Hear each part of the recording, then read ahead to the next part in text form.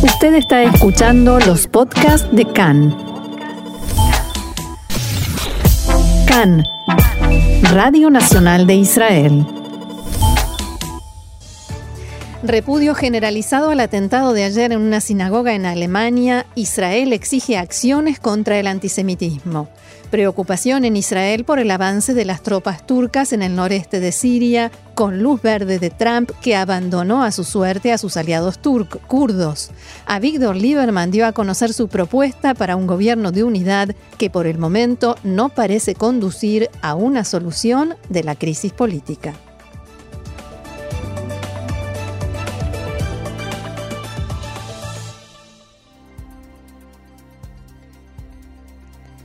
Vamos entonces al desarrollo de la información que comienza fuera del país, más precisamente en Alemania. A las 12 del mediodía de ayer, un terrorista intentó entrar por la fuerza a la sinagoga de la ciudad de Halle, en la zona este del país. Allí dentro, por supuesto, la comunidad estaba completamente dedicada a las plegarias y el ayuno de Yom Kipur.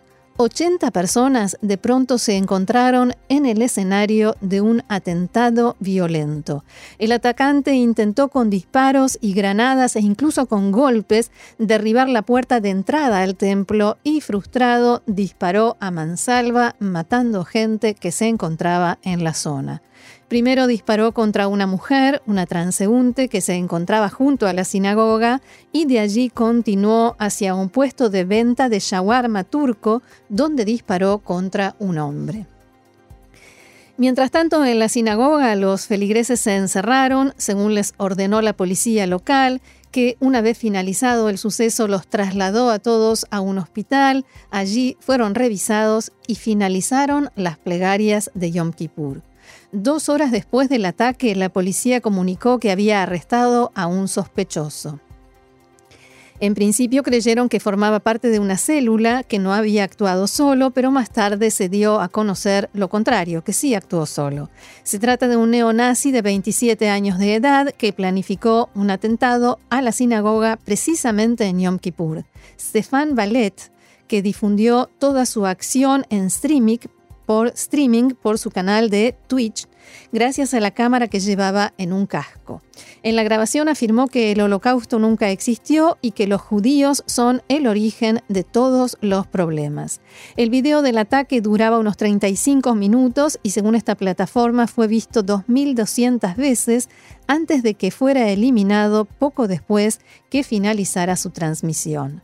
Apenas terminado Yom Kipur y conocida la noticia, el primer ministro Netanyahu, desde aquí en Israel, manifestó en un comunicado que el ataque terrorista contra la comunidad en Halle en Yom Kipur, el día más sagrado para nuestro pueblo, es otra expresión del creciente antisemitismo en Europa.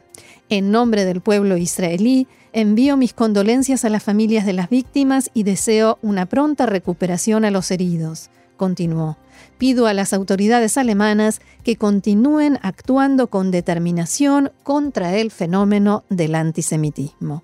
Por su parte, el presidente Reuven Rivlin dijo que estaba aturdido y dolido por los terribles asesinatos antisemitas en Alemania que se cometieron durante el día más sagrado e importante del año para todos los judíos del mundo.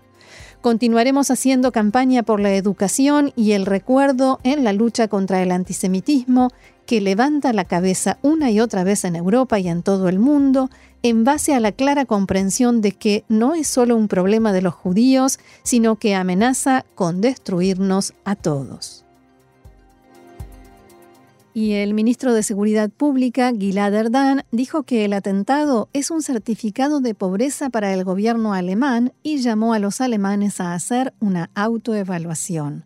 En declaraciones a CAN, Erdan dijo que, si bien el Estado de Israel es responsable en forma general por los judíos en el mundo, la responsabilidad directa es de los gobiernos de los países donde se producen los actos de violencia, racismo y antisemitismo. Erdan exigió a la canciller Angela Merkel que tome medidas enérgicas y señaló que hay relación entre estos acontecimientos y las decisiones del gobierno alemán de unirse a los repudios y condenas a Israel en las instituciones de Naciones Unidas. Según Erdan, todo gobierno que se apresura a condenar a Israel en forma errónea debe pensar bien si ello no genera un ambiente favorable y propicio para el surgimiento de fenómenos de racismo y xenofobia. El embajador de Israel ante la ONU, Dani Danon, llamó al presidente del Consejo de Seguridad y los organismos de la ONU a que manifiesten su repudio al atentado en Alemania y actúen contra el terrorismo antisemita. Según Danon, el antisemitismo golpea a Europa, pero es una amenaza para el mundo entero. También señaló que la comunidad internacional debe decretar la guerra al antisemitismo y actuar en su contra con determinación. Esta mañana la policía alemana registró una vivienda en la localidad de Bendorf, a unos 40 kilómetros al este de Halle, en la que vivía el autor del ataque. Además de este registro, la policía también ha confiscado un vehículo en Lansdorf, donde se produjeron disparos poco después del ataque inicial. Según los fiscales que asumieron el caso, en la residencia se han obtenido pruebas. Por ahora, los fiscales federales se decantan por un crimen ultraderechista y antisemita y destacan que el asaltante intentó atacar una sinagoga, y esto, por supuesto, es el principal indicio. Los fiscales están trabajando en cargos de asesinato e intento de asesinato.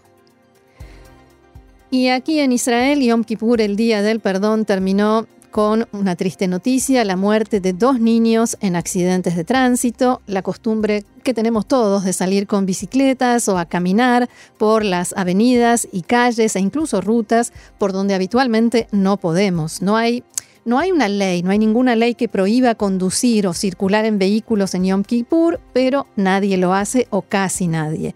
Los vehículos de seguridad o ambulancias, policías se desplazan muy lento porque las calles están llenas de niños que además están algo desenfrenados por tanta libertad, por la posibilidad de, como decía, de circular por las calles por las que uno habitualmente no puede ni imaginar caminar por allí en medio de la calle y a contramano.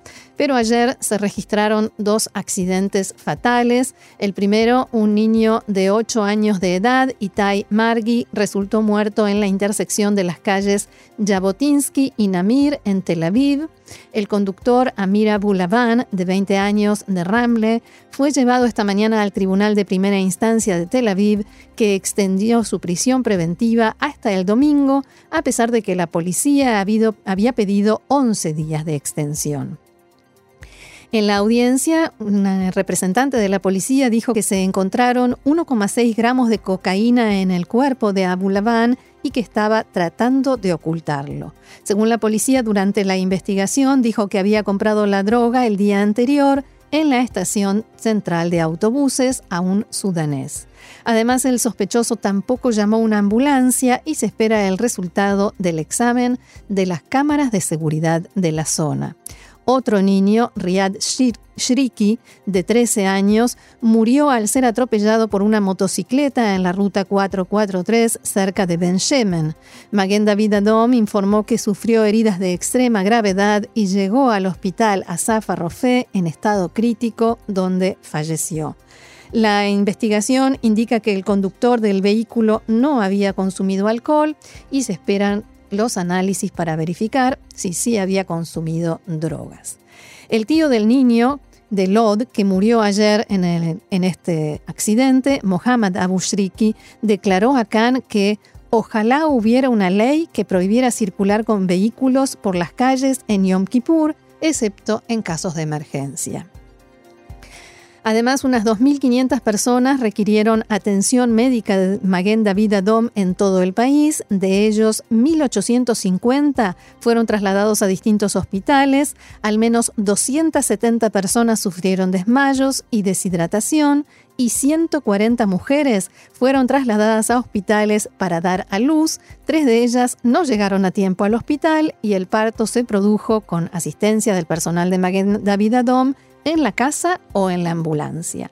Al menos 260 personas sufrieron heridas de distinta consideración cuando andaban en bicicleta, monopatín y patines. Vamos a la información política. El titular del partido Israel Beitenu, Avigdor Lieberman, presentó anoche su propuesta para salir del callejón sin salida político en el que quedamos después de las elecciones y su resultado tan parejo. Anoche Lieberman publicó en su página de Facebook un mensaje en el que llama a adoptar la fórmula propuesta por el presidente Reuven Rivlin, según la cual habrá un gobierno de rotación entre Benjamin Netanyahu y Benny Gantz. Ambos serán primer ministro, pero uno en ejercicio y el otro no. Después de los 2 primeros años se intercambiarán. Lo particular de esta propuesta es que si el primer ministro se encuentra incapacitado para ejercer el cargo, por ejemplo, por tener que enfrentar juicios, entonces el otro asumirá como primer ministro en ejercicio con todas las funciones y potestades del cargo y no durante 100 días, como dice la ley actualmente, sino en forma ilimitada. Para ello habría que cambiar 2 leyes básicas, 2 leyes fundamentales de Israel, la que establece las normas para el caso de incapacidad del primer ministro y la que establece cuáles son las potestades y las normas que rigen cuando el primer ministro en ejercicio asume el cargo en ese caso, o el viceprimer ministro. Volviendo a Lieberman, en el mensaje de anoche llama a los partidos Azul y Blanco y Likud a formar un equipo conjunto para definir las líneas básicas del gobierno de unidad y la adopción de la fórmula propuesta por Rivlin. Según Lieberman, después de ello se podrán sumar otros partidos que acepten esas líneas básicas. Abro comillas, Netanyahu debe separarse de los ortodoxos mesiánicos y Gantz tiene que aceptar la propuesta del presidente Rivlin, escribió el líder de Israel Beitenu. Lieberman también apoya la idea de que Netanyahu sea el primero en la rotación. Esta es la única fórmula, escribió, que puede llevar al Estado de Israel a tener un gobierno estable, en la medida en que todos los involucrados sean capaces de superar conflictos y ambiciones personales. De todos modos, y para que no quede ninguna duda, Israel Beitenu no se unirá a ningún gobierno de mayoría estrecha, no del bloque ortodoxo mesiánico a cargo de Netanyahu, y tampoco a un gobierno de izquierda con apoyo de la lista árabe. Palabras de Avigdor Lieberman. Desde el Likud reaccionaron mediante un mensaje que decía: la propuesta de Lieberman no trae nada nuevo. Lieberman vuelve a esquivar, a evitar decir que él y su partido votarán en contra y no solo se abstendrán o ausentarán de un gobierno de izquierda con apoyo de los partidos árabes. En Azul y Blanco congratularon a Avigdor Lieberman y aseguraron en un mensaje que difundieron anoche que consideran a dicho partido y su líder como socios en la coalición que se formará y esperamos que se forme pronto. Inmediatamente después de las elecciones, continuaron en Cajol Labán, llamamos al Likud a llevar a cabo negociaciones concretas, efectivas, en primer lugar sobre las líneas básicas. Lamentablemente, nuestro pedido fue respondido con la formación de un bloque. Esperamos que la propuesta de Israel Beitenu sea una nueva llamada de atención para el Likud para que reaccione y haga lo correcto. Reconsiderar, reevaluar y volver a la mesa de negociación. Cuando el titular de Azul y Blanco reciba el mandato para formar gobierno, estaremos dispuestos a poner en práctica la primera etapa, definir los lineamientos básicos y debatir todos los temas de interés nacional que están pendientes. Y la Comisión Constitucional de la Knesset aprobó la separación del partido Yamina. A partir de ahora habrá 2 bancadas separadas en el Parlamento, Yamina Hadash y Abait Hayehudi. El legislador Matan Kahana dijo durante la sesión de la comisión en la que se trató el tema que esta es una decisión técnica que ya había sido anunciada antes de las elecciones. Ciudadanos árabes israelíes salieron esta mañana en caravanas desde el norte y el sur del país hacia la sede del gobierno en Jerusalén para protestar por lo que definen como falta de atención del creciente problema de violencia en esta población. El titular de la lista árabe unida, el parlamentario Ayman Odeh, que participa en las manifestaciones, declaró a Cannes que los árabes israelíes viven a la sombra del crimen organizado y no pueden aceptar esta situación. También rechazó los argumentos de quienes aseguran que los ciudadanos árabes israelíes no cooperan con la policía y dijo que solo en un 3% de los incidentes con disparo de armas de fuego en la comunidad árabe, la policía inició una investigación. El primer ministro Benjamin Netanyahu volvió a enviar hoy un mensaje amenazante a Irán. En el acto oficial de aniversario de la guerra de Yom Kipur, Netanyahu aseguró: Irán busca reforzar su control sobre el Líbano, Siria, Yemen y la Franja de Gaza. Ataca las rutas marítimas internacionales, derribó un dron estadounidense, atacó las instalaciones petroleras sauditas. Aumenta una y otra vez su nivel de osadía. Netanyahu agregó: Irán amenaza con destruirnos y dice explícitamente: Israel desaparecerá. Hay casos que requieren ataques preventivos. Irán amenaza con borrarnos del mapa y trata de hacerlo una y otra vez. Apreciamos mucho el apoyo de Estados Unidos, pero siempre recordamos una regla fundamental: Israel se defiende y se defenderá por sí mismo. Palabras de Benjamin Netanyahu. Seguimos adelante con más información y esta domina los titulares de la prensa en el mundo entero, se podría decir. El Ministerio de Defensa de Turquía anunció esta madrugada que se inició la anunciada operación terrestre en las zonas del noreste de Siria bajo control de las fuerzas kurdas, horas después de comenzar una campaña de bombardeos en el área. En un breve mensaje difundido en Twitter, el ministerio expresó: las Fuerzas Armadas y el Ejército Nacional Sirio, una coalición de grupos rebeldes apoyados por Turquía, han lanzado la operación terrestre en la zona oriental del río Éufrates como parte de la Operación Manantial de Paz. El operativo turco se inicia días después de que el presidente de Estados Unidos, Donald Trump, diera un giro de 180 grados a la alianza de Washington con las Fuerzas Democráticas de Siria, encabezadas por los kurdos, hasta ese momento, un aliado clave en la lucha contra ISIS, y retirar a sus tropas de la zona para permitir la ofensiva turca. Apenas unas horas después que comenzaran los bombardeos, las fuerzas democráticas sirias denunciaron que la ofensiva militar turca ya ha causado la muerte de 7 civiles. Unas horas después ya se hablaba de al menos 15 muertos, entre ellos 8 civiles.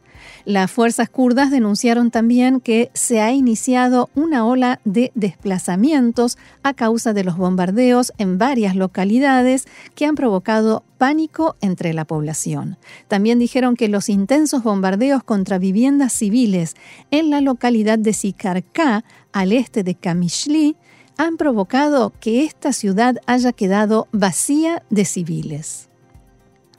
Las fuerzas democráticas sirias recalcaron además que los bombardeos alcanzaron Ain Issa, que se encuentra a 50 kilómetros de la frontera, a pesar de que Turquía ha señalado todo el tiempo que la zona segura que quiere formar debía entrar unos 30 kilómetros dentro de territorio sirio. También del otro lado de la frontera sufren las consecuencias de la ofensiva turca. Al menos 8 proyectiles impactaron ayer en localidades turcas ubicadas en la frontera con Siria. Según las informaciones recogidas por la agencia estatal turca de noticias Anatolia, al menos 2 proyectiles, que no dejaron víctimas, fueron disparados por las unidades de protección popular, las milicias kurdas. Y el presidente de Estados Unidos, Donald Trump, manifestó en las últimas horas que la ofensiva lanzada por Turquía, un miembro de la OTAN, contra las fuerzas kurdas en el noreste de Siria es una mala idea y dijo que Washington no respalda este ataque. Abro comillas: no hay soldados estadounidenses en la zona. Desde el primer día que entré en la arena política, dejé claro que no quería luchar en estas guerras interminables y sin sentido, especialmente aquellas que no benefician a Estados Unidos, argumentó Trump. El presidente norteamericano señaló que las autoridades turcas se han comprometido a proteger a los civiles, a las minorías religiosas, incluidos los cristianos, y a garantizar que no habrá una crisis humanitaria, y haremos que cumplan este compromiso. Además, continuó Trump, Turquía es ahora responsable de garantizar que los combatientes de ISIS retenidos permanecen en prisión y que esta organización no se reconstituye de ninguna manera. Esperamos que Turquía cumpla todos sus compromisos y seguimos analizando de cerca la situación. Preguntado sobre si está preocupado por la posibilidad de que la ofensiva turca implique una masacre de población kurda, Donald Trump respondió: «Arruinaré su economía si eso pasa. Espero que el presidente turco actúe racionalmente». Y hablando de esos compromisos, las fuerzas democráticas sirias suspendieron sus operaciones contra ISIS en Siria para responder a esta ofensiva militar lanzada por Turquía. Las fuerzas democráticas sirias, hay que recordar, fueron el principal aliado de Washington en la lucha contra ISIS y tildaron de puñalada por la espalda la decisión de Trump de dar luz verde a esta ofensiva y retirar las tropas de la zona. Durante la jornada de ayer, Mustafa Bali, uno de los portavoces de las fuerzas democráticas, denunció además que el ejército turco ha atacado los alrededores de la prisión de Al-Chirkin, en la que hay presos de ISIS. El lugar es en el que están los yihadistas más peligrosos, alertó el portavoz de los kurdos. Y también, en un breve comunicado, las fuerzas democráticas sirias advirtieron que el ataque fue ejecutado en un intento de los turcos de abrir agujeros en la prisión para liberar a los terroristas. Bali apuntó además que cuando Turquía use a los combatientes de ISIS capturados como una amenaza a Europa y al mundo, como hace ahora con los refugiados sirios, recordaremos a los que confiaron a Turquía la gestión de los detenidos que su silencio cómplice es la primera razón detrás de ello. Y el Consejo de Seguridad de Naciones Unidas se reúne hoy para tratar este tema. El encuentro ha sido solicitado por los 5 países europeos que forman parte del organismo: Alemania, Bélgica, Francia, Polonia y Reino Unido. También la Liga Árabe decidió celebrar una reunión de emergencia que será este sábado para abordar el mismo tema. El Ministerio de Asuntos Exteriores de Egipto ha condenado en los términos más firmes la agresión de Turquía en territorio sirio y ha asegurado que la operación representa un ataque inaceptable sobre la soberanía de un Estado árabe. La Liga Árabe, compuesta por 22 estados, señaló en un comunicado que la reunión del sábado será a nivel ministerial y que su objetivo es abordar la agresión turca en territorio sirio. El secretario general adjunto de la organización, Hossam Zaki, aseguró que esta ofensiva constituye un ataque inaceptable sobre la soberanía de un Estado miembro árabe de la Liga. ¿Y qué sucede aquí en Israel? La decisión del presidente norteamericano Donald Trump de dar luz verde a la operación militar turca contra sus aliados kurdos y de retirar del área a sus soldados ha generado preocupación en los más altos estamentos militares en Israel. Así lo informaron fuentes políticas a Cannes, que aseguraron que existe temor de que esta actitud forme parte de una política más amplia de Trump que a lo largo del tiempo va alejándose y retirando su influencia de Medio Oriente. Un ministro que forma parte del Gabinete de Seguridad confió a Cannes que se trata de una señal de alerta, en especial en todo lo referente a la cuestión de Irán. Trump no reaccionó cuando le derribaron un dron y tampoco ante el ataque a las instalaciones petroleras sauditas. Sabemos que Trump tiene una política aislacionista, pero ahora también es pasivo y no hay reacciones norteamericanas. Y además inicia ahora un año de campaña electoral y eso es lo que prima en la política de su país. En diálogo con Cannes, una fuente kurda expresó decepción. Estados Unidos, dijo, abandonó a los kurdos, los dejó a su suerte frente al ejército turco y esto es una traición. Hay caos y la gente tiene mucho miedo. Hace unas horas, el portavoz de las Fuerzas Democráticas Sirias, Mustafa Bali, declaró en diálogo con Khan: estamos comprometidos a defender el norte de Siria y defender las fronteras de esta invasión y ocupación.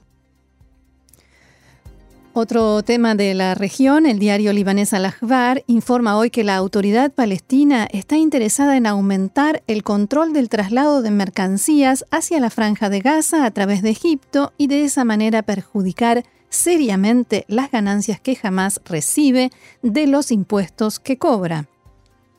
Según Al-Akhbar, la autoridad palestina propone, entre otras cosas, que parte de los objetos trasladados hasta ahora a través del paso de Kerem Shalom entren por el cruce Rafah y que sea la propia autoridad palestina quien cobre impuestos a través de inspectores impositivos de Ramala que se ubiquen en el lado egipcio de la frontera.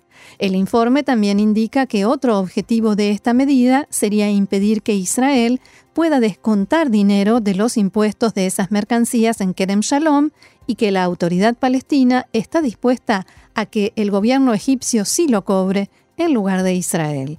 De acuerdo con Al-Akhbar, esta propuesta se planteó durante una reunión que mantuvieron funcionarios egipcios de alto rango con autoridades palestinas. Este informe, hay que decir, no ha sido confirmado ni desmentido por ninguna fuente oficial.